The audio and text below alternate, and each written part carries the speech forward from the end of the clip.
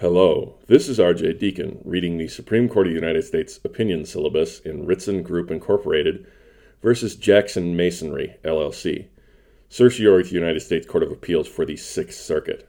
Argued November 13th, 2019. Decided January 14th, 2020. An appeal of right lies from final judgments, orders, and decrees entered by bankruptcy courts in cases and proceedings. 28 U.S.C. Section 158A.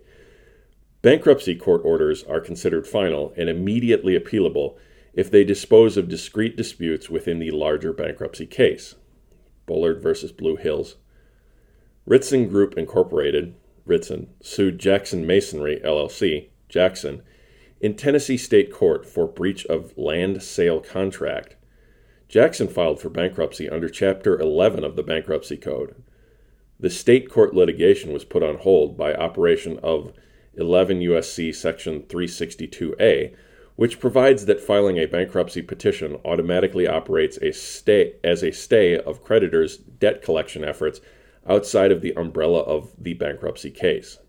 The bankruptcy court denied Ritson's motion for relief from the automatic stay filed pursuant to Section 362D. Ritson did not appeal that disposition. Instead, its next step was to file a proof of claim against the bankruptcy estate. The bankruptcy court subsequently disallowed Ritson's claim and confirmed Jackson's plan of reorganization. Ritson then filed a notice of appeal in the district court, challenging the bankruptcy court's order denying relief from the automatic stay. The district court rejected Ritson's appeal as untimely under 28 U.S.C. Section 158C2. and Federal Rule of Bankruptcy Procedure 8002A, which require appeals from a bankruptcy court order to be filed within 14 days after entry of that order. The Sixth Circuit affirmed, concluding that the order denying Ritson's motion to lift the stay was final under Section 158A, and that the 14-day appeal clock therefore ran from entry of that order. The Supreme Court held the decision below is affirmed, and Justice Ginsburg delivered the opinion for a unanimous court.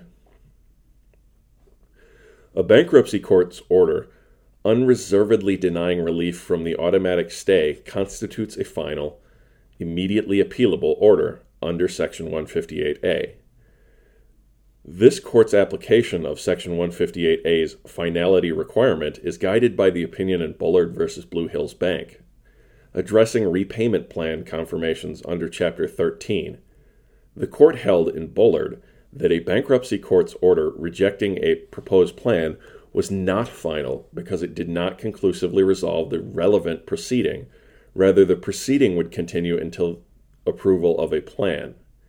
In applying Bullard's analysis here, the key inquiry is how to define the immediately appealable proceeding in the context of stay relief motions.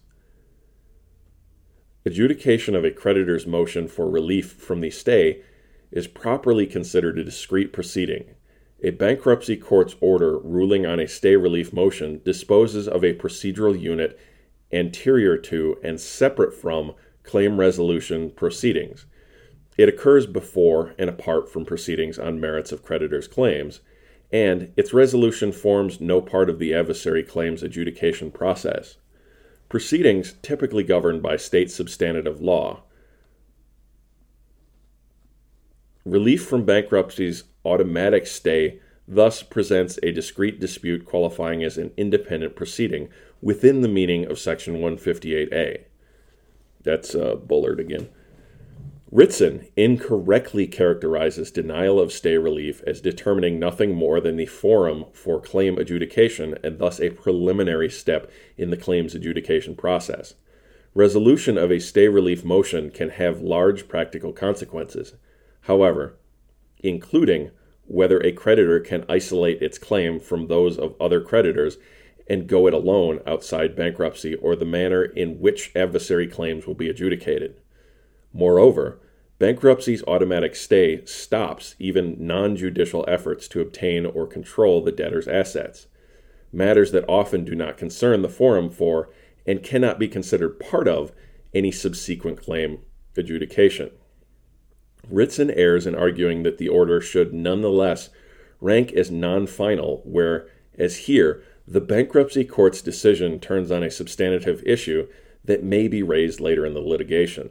Section 158A asks whether the order in question terminates a procedural unit separate from the remaining case, not whether the bankruptcy court has preclusively resolved a substantive issue. Finally, rather than disrupting the efficiency of the bankruptcy process, immediate appeal may permit creditors to establish their rights expeditiously outside the bankruptcy process, affecting the relief sought and awarded in later bankruptcy case. The decision is affirmed, and Justice Ginsburg delivered the opinion for a unanimous court. Thank you for listening. If you'd like to get a hold of the podcast, we can be reached at RhodesScholar80 @gmail.com or at Court Syllabus on Twitter.